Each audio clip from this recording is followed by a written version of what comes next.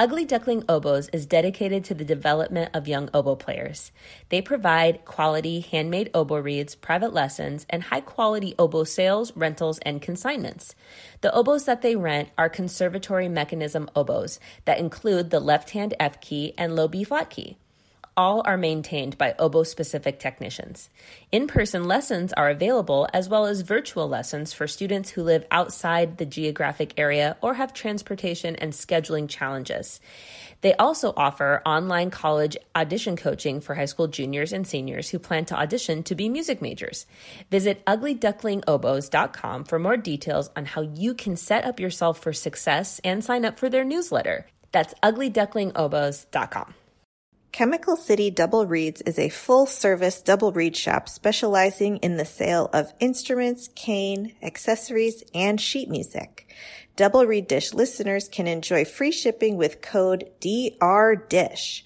Visit them in Baton Rouge, Louisiana, or online at www.chemicalcityreeds.com.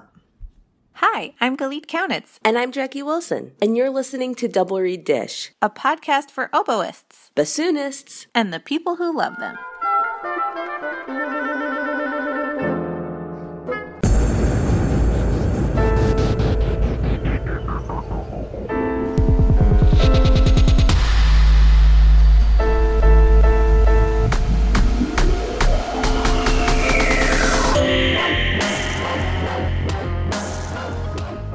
So, I've got some questions here. We thought a fun idea for the dish today could be subjecting Galit to bassoon-specific trivia to see how much she knows about our side of the double reed world. Now, on the next episode, she's going to return the favor, and I'm going to have to answer oboe trivia. I'm not scared, because I did teach in a double reed position for 5 years. So if I don't know anything, that'll be a little, questionable. And I feel like it's generally true that oboists notoriously know less about everyone else because we're just all about ourselves. Well, I'm not going to touch that, but I am going to test you.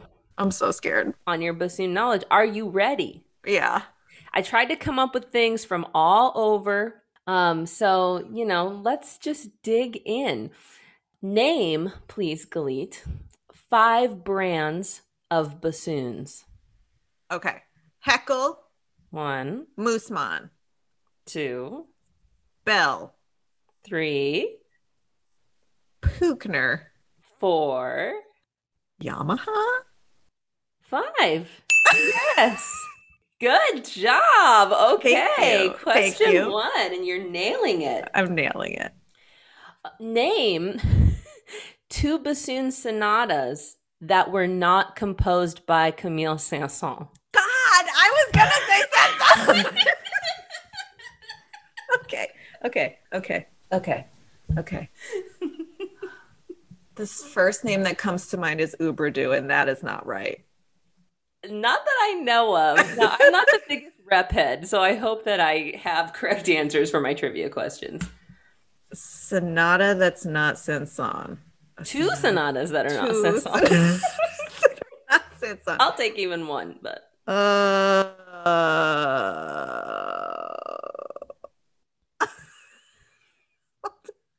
I really was thinking Saint-Saëns.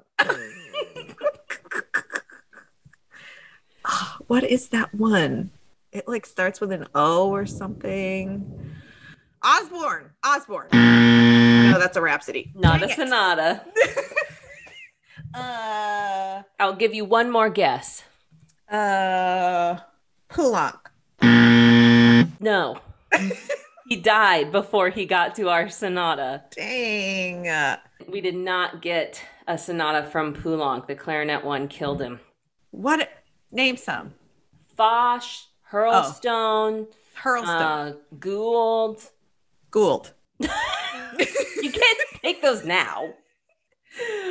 What is the lowest note on the bassoon? Is it a low A? It is not a low A. It's a low B flat, though. You're close. literally the same as oboe. Literally the same. Yes. Yes. Okay, Literally okay. the same as oboe. You're right. This is fun. Give me another one. Listen, technically we can play a low A, but we have to put in the PVC extension. That's what I meant. It is not. I'm calling your bluff. Okay. Name 5 standard orchestral excerpts for the bassoon. Now listen, I'm divesting from a concept of standard, but for the sake of well-known bassoon trivia, we're going to delve into that. Oh, I got this. Beethoven 4. Yes. Marriage of Figaro. Yes. Tchaikovsky 6. Yes. That's 3. Tchaikovsky 4. Yes. Scheherazade. Very good. Yeah. Very good.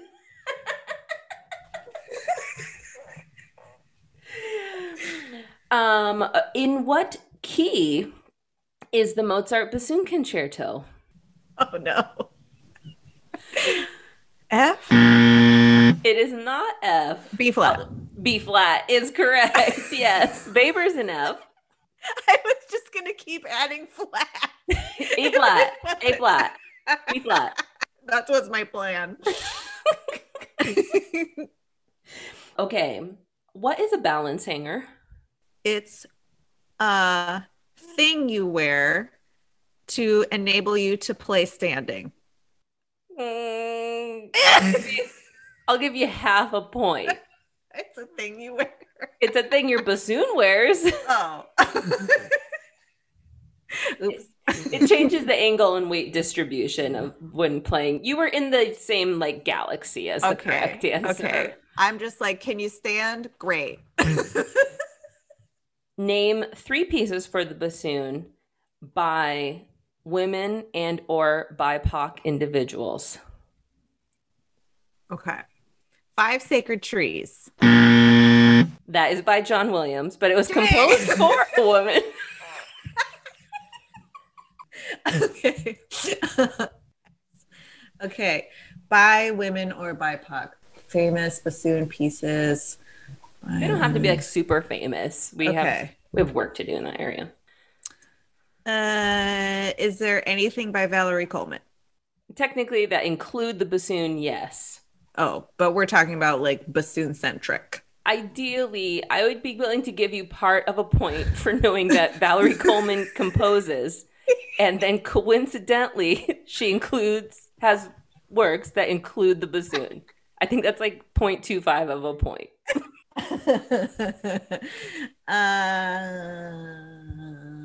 Jenny Brandon?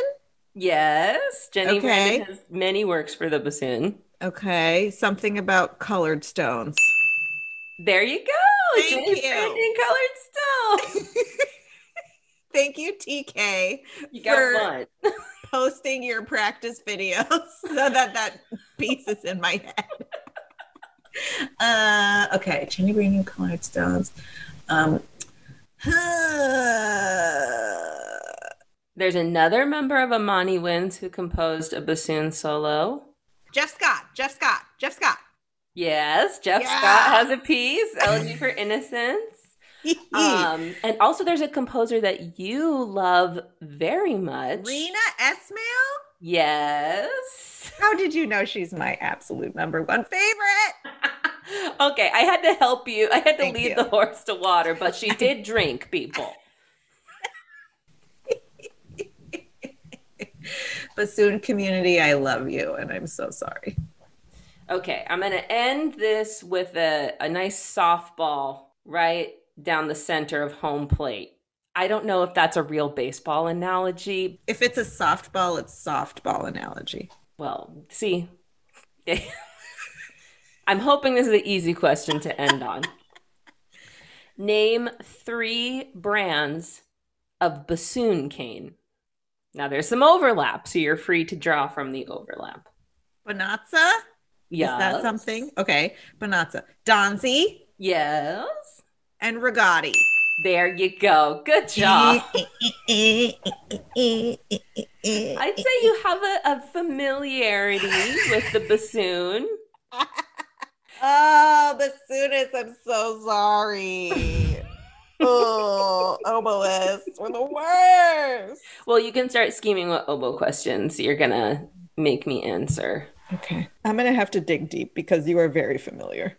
I try my best. If anyone has any ideas of how I can stump Jackie on an oboe related trivia question, please send them my way. Yeah, give her some help. Mm-hmm.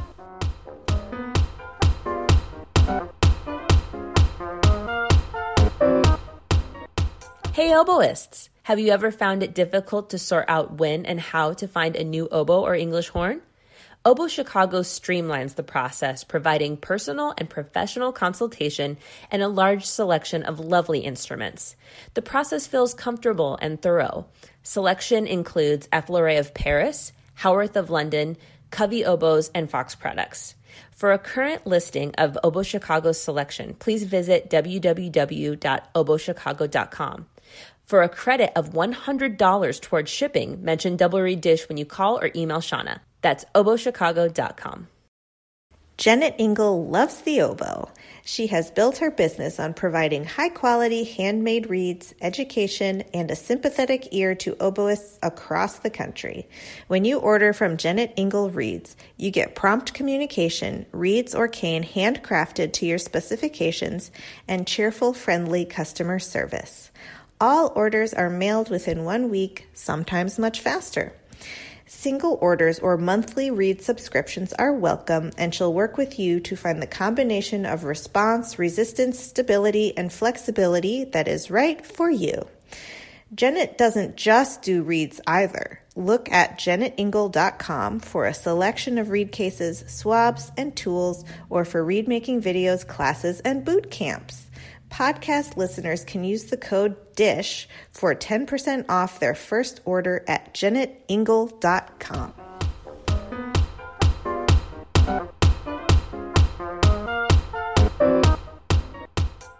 We are delighted to welcome to Double Reed Dish Jaron Atherholt, Assistant Professor of Oboe at the University of North Carolina School of the Arts. Welcome to the podcast. Hi, thank you for having me. We love to start by letting our listeners get to know our guests by talking about how they began their journey on their instrument. So when did you start to play the oboe and how did you come to the instrument? I started playing the oboe when I was 9 in the 4th grade. Basically, that was the year that we were allowed to pick an instrument for a band or orchestra. And my father had been in band and he had played the saxophone. So he wanted me to be in band, but he wanted me to play the oboe because he liked the duck in Peter and the Wolf. And he felt like it would be not that many people would play. And so it would be an opportunity for me to travel. I grew up in Fairbanks, Alaska, and he wanted me to be able to travel outside the state and kind of see the world, quote unquote. And he thought the oboe might be my ticket. What led you to decide that the oboe was going to be your career? So we went on a family vacation to New York City, and I called the Metropolitan Opera box office and left a message and said, I'm from Alaska and I'd like to take a lesson with the principal oboist.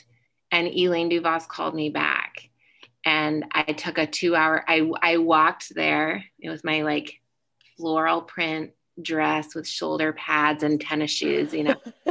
I walked there with my mom to her apartment overlooking Central Park, and she spent 2 hours with me, and she taught me how to tongue on the wind. She taught me who John Mack was. She taught me about summer festivals, and she taught me about Interlaken. And then I started thinking about going to Interlaken, and so that it was at that. So in the 8th grade kind of is when I was like, okay, I'm going to make this push to try to do this professionally.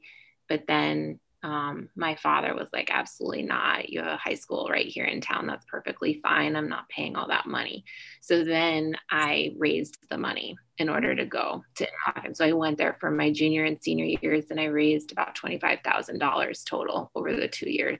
Wow.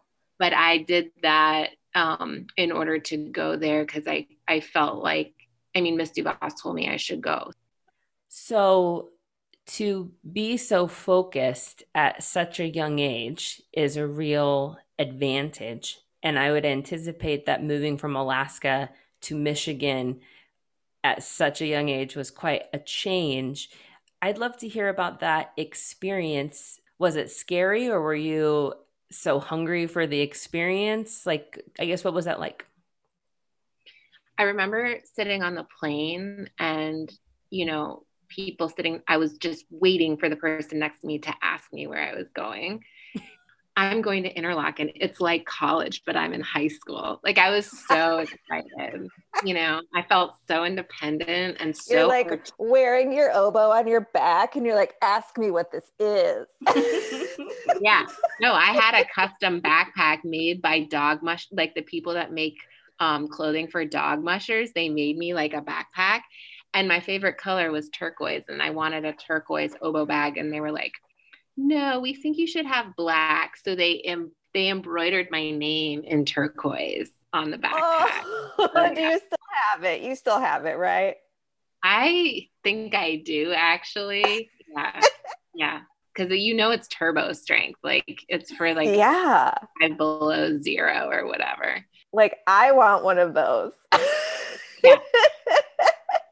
So I was super, super excited, but I was also like really nervous. I was nervous to not be in Alaska anymore. They have a bus at Interlochen that takes you to Traverse City once a week to go shopping at the mall. This was like a huge thing for me. I was like, Traverse City is such a big city and I'm going to the mall. We didn't have a mall. Like, I loved those trips to the mall. But I also like I said earlier, it's just like there was something inside of me driving me. Like, I knew that there could be a better situation out there for me and I could feel better and feel safe and feel good about myself and the work that I was doing. And so I was just willing to brave anything really in pursuit of that. So this question is a little bit of a left from where we usually go from here, but you're talking about this really strong sense of self-motivation and personal empowerment through music. And I would love to know how that affects your teaching, since you're now in a teaching position at the University of North Carolina School of the Arts. Yeah, I mean, it's really completely what I'm all about. I'm all about inspiring the kids to do great work and feel good about that. I feel one of my main themes in my life is if you work really hard and keep working really hard, it will work out. Something will work out, because that has been the story for me. And I realize more and more that we all come from different backgrounds and our stories are all different and the journey is different for all of us. And some people have a harder journey than others do. And that's real. But I do think that if the focus is on the work and you love what you're doing, I do think that it's possible for things to work out. The students, there's such a importance placed on achieving. And, what does that mean to achieve something? And I think it's just so much more fulfilling to put the focus on the journey. So from Interlochen, could you walk us through your journey a little bit and how you got to where you are today? When I was auditioning for schools, I auditioned for 6 schools and I got into Cleveland, where Mr. Mack was teaching. And I loved Mr. Mack and we worked really well together, and being in Cleveland was hard. It was a hard transition from Interlochen. It was way more of a city environment. I was in Alaska and then in Michigan in the woods, at Interlochen, and then moving to Cleveland was like a big transition for me. And I was working first in a coffee shop and then in a restaurant the entire time that I was in Cleveland because I had to make money. And so, I loved my time with Mr. Mack and I loved how he taught. And it was just a really incredible relationship in my life. And I got to the end of my 4 years and he was like, well, there's this man named Robert Atherholt and he teaches at Rice. And I had never heard of him. I'd never heard of Rice. And he was like, he has a really beautiful Mozart concerto that was just released, and take a listen. And I've had a lot of students go there and be really successful there. So I auditioned, and I went to Rice. And the motivator behind that decision was, in Texas, the public schools require their students to take private lessons. So I knew that I could make money teaching oboe rather than waiting tables. And so that was a huge factor in my decision. And so I went to Rice for my master's, and I absolutely loved it there. The whole program at Rice was completely orchestrally driven. And, my goal had always been, pretty much since the 8th grade, to be principal oboe of a full-time symphony orchestra. So going to Rice really was a program that fit that goal. I loved working with Mr. Atherholt, and I loved working with the entire faculty. It was like they were a team there to support the students through the audition process, which is a really challenging, difficult process to go through. The other thing about being at Rice was that, I would walk down the halls and like, so-and-so walked by who just got into Aspen, and so-and-so walked by who just made the finals at the Met, and so-and-so just got a job with the Florida Orchestra, and I wanted that in my education. I wanted that sense of intensity and that sense of competition. Mm-hmm. I was a competitive person, and I felt like I thrived in that. And so being at Rice, it was a lot. Like, I felt like really anxious pretty much all the time, but I also wanted that, and I felt like I needed that. And then I ended up getting my first job with the Sarasota Opera while I was in my second year at Rice. So amazingly, the school let me take a semester off. And so I did fall semester of my second year, and then spring semester I played in Sarasota Opera. And then I came back to Rice for a third year to finish. And at the end of that third year, I went back to Sarasota, and then I won my first full-time job in New Orleans that spring, which was like a huge gift. Which was where I had the pleasure of meeting you for the first time. Yeah. Can you tell us what you've learned in the audition process? I imagine that there's a lot of, I know there's a lot of pressure, but to fulfill your childhood dream since the 8th grade seems like a whole nother level of self-pressure. So talk to us about how you handled the audition experience and what made you so successful. That's so funny, because I don't feel that I've been so successful. It's nice to hear outsiders' perspective, because, the voices in my head tell such a different story. Those voices are so mean. Yeah, bad neighborhood up there. Okay, so it goes back to that like inner self drive, where there was just something inside of me that I knew that, first of all, on a larger level, playing the oboe and playing music was what I was supposed to be doing. It just felt right. I didn't even have to think about it. Any kind of risk my teachers wanted me to take, like audition for this festival or enter this competition, of course, it wasn't a second thought that I would do it. Even if I was super nervous about it, I, of course, was going to do it. And that was kind of how I felt about auditions. I started taking auditions my first year of my master's degree. And I advanced about half the time. And I was mainly just only advancing to the semifinals. And I had studied with John Mack, so obviously I didn't need any reed help. And then finally, Mr. Atherholt said, "Get your reed," and he was like, "Horrible." And so I had been hiding the fact that I was a really bad reed maker. I would order reeds from Forest Double Reeds in California when I was in Alaska, and it was like 40 below zero up there, and the reeds would get up there, and I would just, force them to work. And so then when I approached reed making, it was like, I had no, my mentality was like, just force it to work as quick as possible so I can get my, Just like muscle through it. yeah, muscle through it so I can get back to, oh, this works good enough. Now I can go back to practicing. Like I was all about playing, and I just didn't want to spend a lot of time at the read desk. So, so he like finally figured out that my reads were horrible. I mean, they were very bad. I'm just laughing because it's such a funny little secret. Yeah. No, not that funny. It caused a lot of pain. But he said to me, like, why don't you come to my house and watch me make reads before my orchestra week? And I was like, okay. And so I started going to his house and watching him prepare for the week with the Houston Symphony.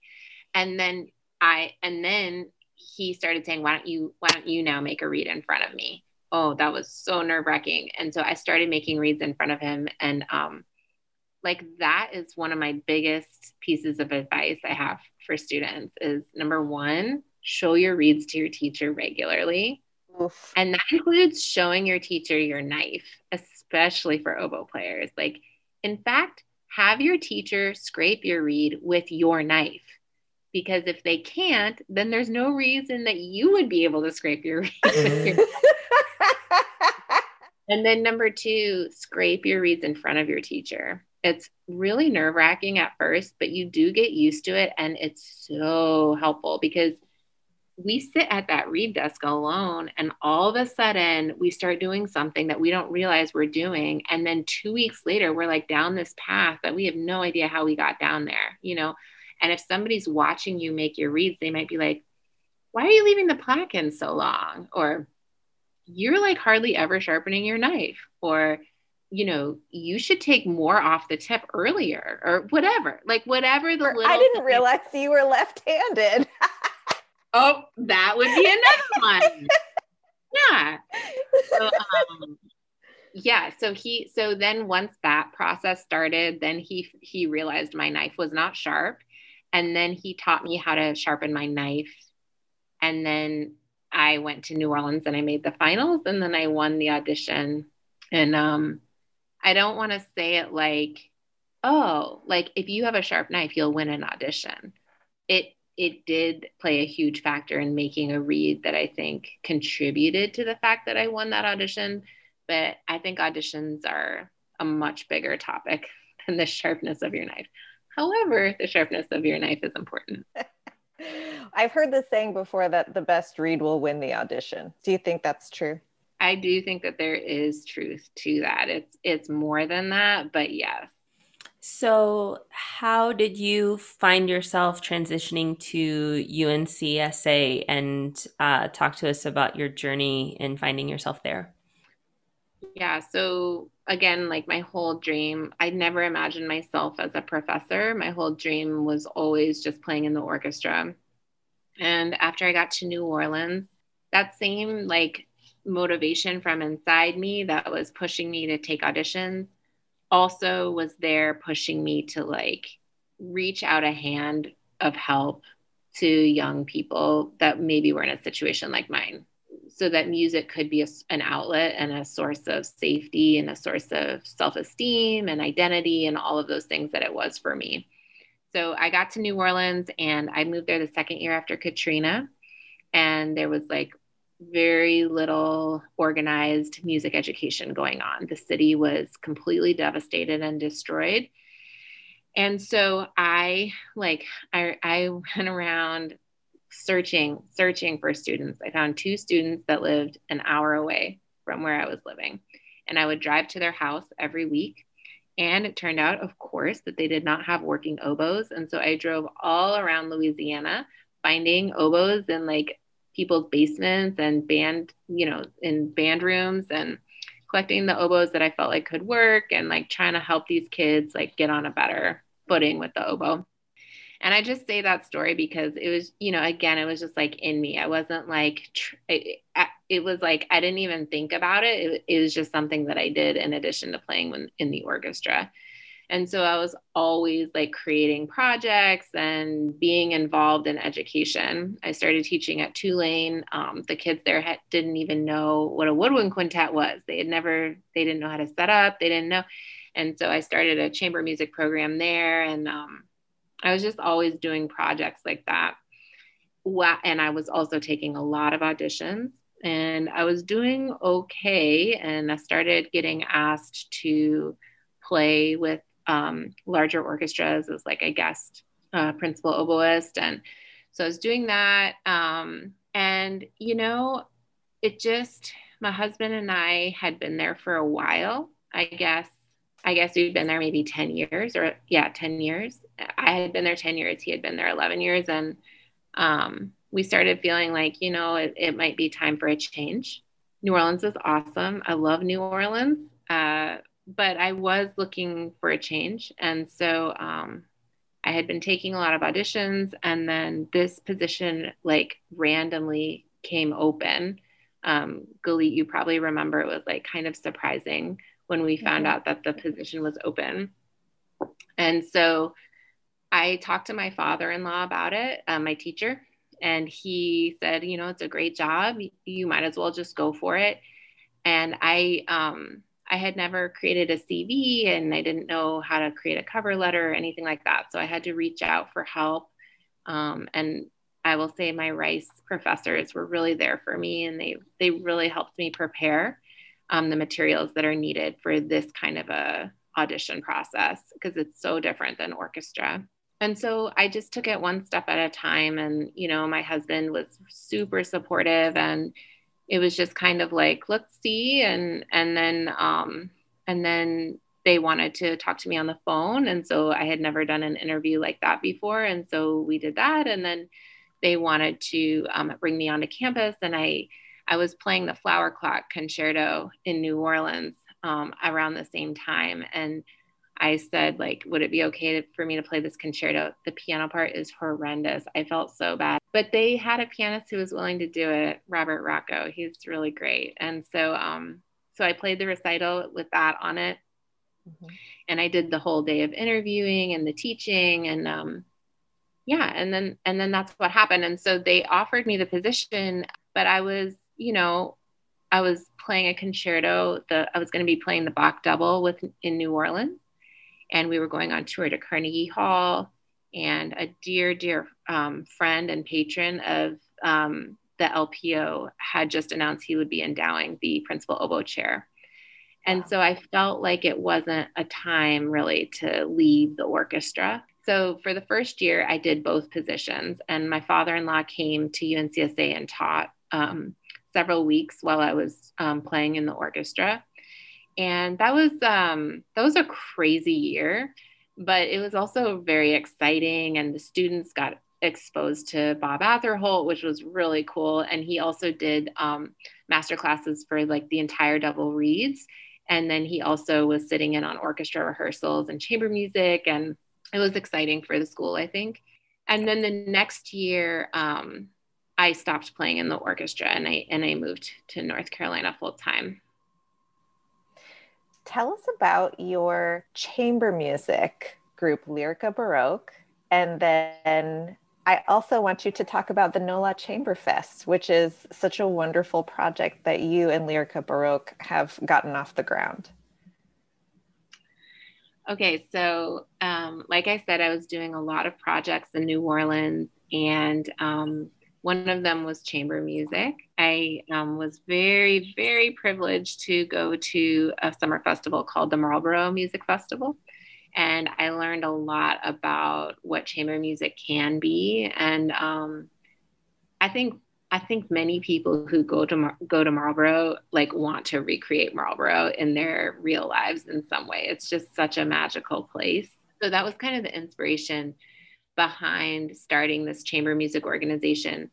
Lyrica Baroque started kind of as an ensemble, and it's evolved into really a nonprofit organization that is doing chamber music projects in New Orleans. And one of those projects is NOLA Chamber Fest, which is a festival and competition. And Galit is one of our judges this year, which we're super excited about. And it's really great.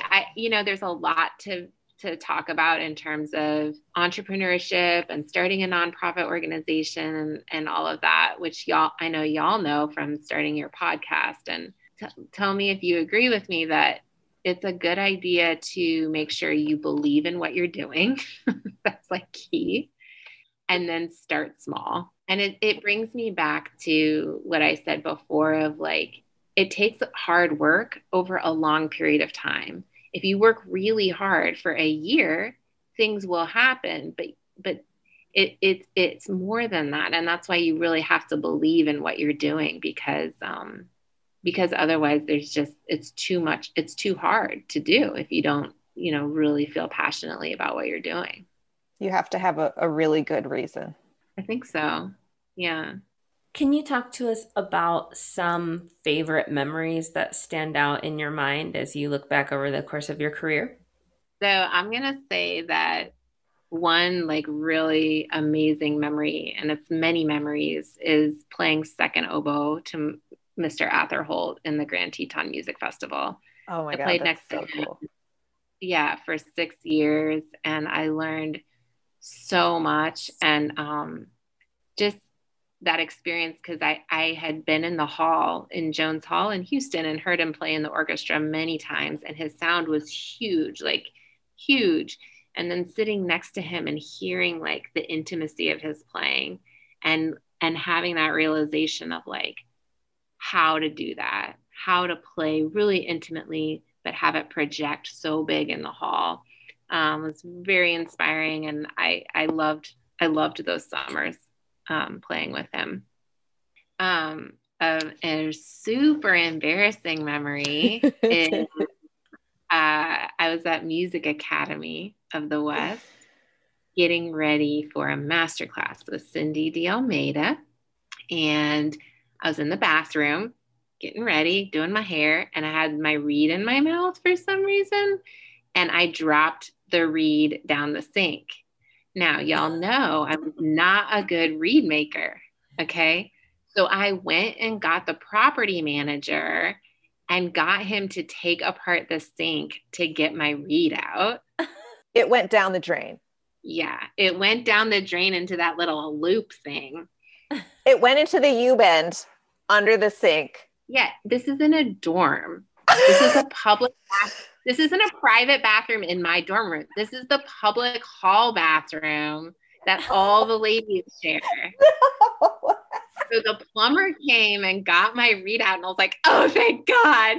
And then I just soaked it in whatever, hydrogen peroxide or something. And then I went and played. And then she was like, someone told me that you dropped this down a sink. And I was like, yeah. And she was like, that's nasty. In the masterclass, she was like, that's disgusting. I was like, I didn't have another reed. So again, it's good to be prepared. Yeah. That was gross. I can't believe I did that. And did I learn my lesson to ask for help with reed making? No. Like I said, I didn't show reed 12 years later. That is so funny. It's embarrassing. Oh. So you mentioned Bob Atherholt's incredible ability to play intimately and softly and have it project through the hall. And I would love to dig a little deeper into that. What can you tell us about that skill? And I imagine, my guess is that it has something to do with focus in the sound and not overblowing, but just finding that perfect center of the sound. Am I right? Tell me more.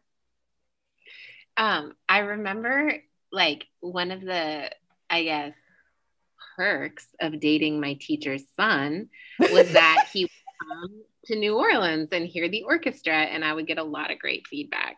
Yeah. And one of the first times he came, we were playing Beethoven violin concerto, and he came up to me afterwards, and I was like, what do you think? And he was like, Jaren, there's a difference between playing loud and projecting.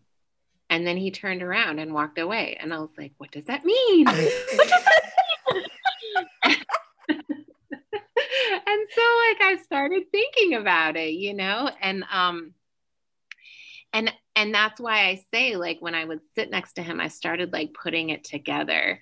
And, Mr. Atherholt is all about resonance and ring and color. And the way that we achieve that is having a reed that's balanced, responsive, vibrant, and not loose, so that we can not have to manipulate the reed. Any kind of lip pressure dampening the reed is going to dampen resonance, ring, and color. And that is literally the secret. So, I think that there's this misconception of like, I need to make this big, huge, beefy reed so that I can be heard and so that my sound is dark. And he really helped me to see the light, like to trust. It's hard to let go. It's like, I want to cling to that reed because it gives me this sense of control. Mm-hmm. And it gives me this sense of like comfort or something. But letting go, like truly letting go and just letting the reed vibrate is the secret to great projection and really a beautiful sound and great playing, all of that. Now, it has to go together with a great stream of air. And he was obsessed with that as well. And so the great stream of air has to do with the inhale and then also with the exhale. And so that, that's definitely, if you have like a beautiful reed, but you don't know how to support, there's really no point. You're still going to have to use lip pressure to try to get the sound out. So the two have to go together. And, for people who are maybe working on their embouchure or something, I have worked on my embouchure my whole career, because I told you, I just started getting those reeds to work at 40 below zero, whatever I had to do. And so I've been trying to unlearn that for like 25 years, but it's impossible to truly play with an embouchure that's off the reed if you don't have a reed that will facilitate that, or if you don't have an airstream that will facilitate that. So like they all kind of have to work together. So to those of you out there that are have that voice in your head being like, don't bite, biting's bad, don't bite, biting's bad, if you don't have a reed that allows you not to bite, then don't be so hard on yourself. Like, we got to do what we got to do. And work with your teacher in terms of all three components, you, the oboe, the reed. The sound comes from equally all three components. So they kind of have to work together when you're making a change like that. Oh, that is brilliant. I love that. I wanted to ask about, I know that you practice yoga and how that physically and mentally has impacted your oboe playing, if it has. Yeah. So the kind of yoga that I practice is called Ashtanga yoga, and it's all about a set sequence of poses that gets your heart rate up, and you learn how to breathe slowly through that. And so I started doing it because it kind of directly helped me with my anxiety. Like when my heart rate would rise for an audition, I could figure out how to breathe deeply and slowly, even under that extreme pressure. Mm-hmm. It's like the kind of yoga where you show up, there's a 3-hour time block, and you just show up to the space and you start your own practice, and the teacher walks around and gives individual instruction. And I really liked that. It resonated with me, kind of like oboe playing. So I loved that. And there was a wonderful teacher in New Orleans, Melanie Fowler, who I practiced with all the time. She was my teacher. And I even took a training with her, and I started teaching classes at her studio. And like, there was like a community, that built up around that. And I really loved that. And then when I moved to North Carolina, that Ashtanga community does not exist here in Winston-Salem. There's a community in Durham, which is about an hour and 40 minutes away. And then there's one in Charlotte, which is an hour and 30 minutes away. So I was kind of already struggling a little bit. And then the pandemic hit. And so I really haven't felt comfortable going to a yoga class. And so I've been doing yoga by myself. And the reason I'm sharing this is because the qualities in me that are like very competitive and perfectionistic, I have always thought were good qualities in terms of winning an audition. But I've started to realize that those qualities kind of went overboard probably a long time ago and were making it hard for me to live inside my own head. You know, it's like no matter what I did, it was not good enough. And I even said it during this conversation where I was like, oh my gosh, I can't believe you view my career as successful. You know, it's just like the stories that my brain tells me, I don't think I can trust them. And so, you know, letting go of being super perfect at the yoga has been kind of my journey the last 2 years. And it's been really hard for me to let go of it and do it in a way that just feels good and that feels calming and gentle rather than like forced and like disciplined and critical. And interestingly, I think it has changed my playing as well, so that I'm not playing in this way of like, I need this. It's more of like, I have something to share. I love that so much. It's like the motivations and the coping mechanisms that you adopted as a younger person were really, really helpful to you at that time. And so they're still around, but they're not helping you anymore. They're trying to help you, but it's not helpful anymore. It's hurting you. And so, you know, rethinking your way out of that is really inspiring and difficult, I would imagine, as a person who struggles with my own anxiety.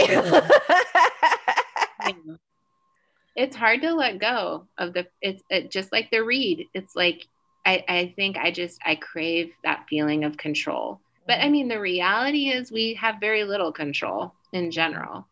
Mm-hmm. And that's why it's so good to keep the focus on the work. And that's the other thing that the yoga does is it's all about just showing up and doing practice, like just practice yoga, even if it's 10 minutes. And that's been really helpful in my oboe playing and in my teaching as well, of just show up for your instrument every day, try to be well rested and try to approach it with a positive attitude. And all you can do is your very best in that day.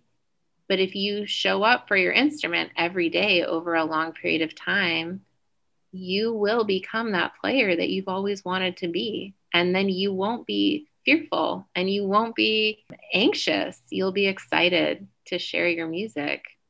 We usually ask, what is your advice for young people who aspire to have a career like yours? That sounded like it fit that. Is there anything else you would want to add to that in terms of advice to young people? I would encourage everyone out there to be brave in speaking your truth. And if you speak your truth and someone doesn't hear you, keep speaking it and keep asking for help until you find somebody who can help you. That is so beautiful. Jaren, this was such a wonderful talk. Thank you so much for generously giving us your time. We really appreciate it.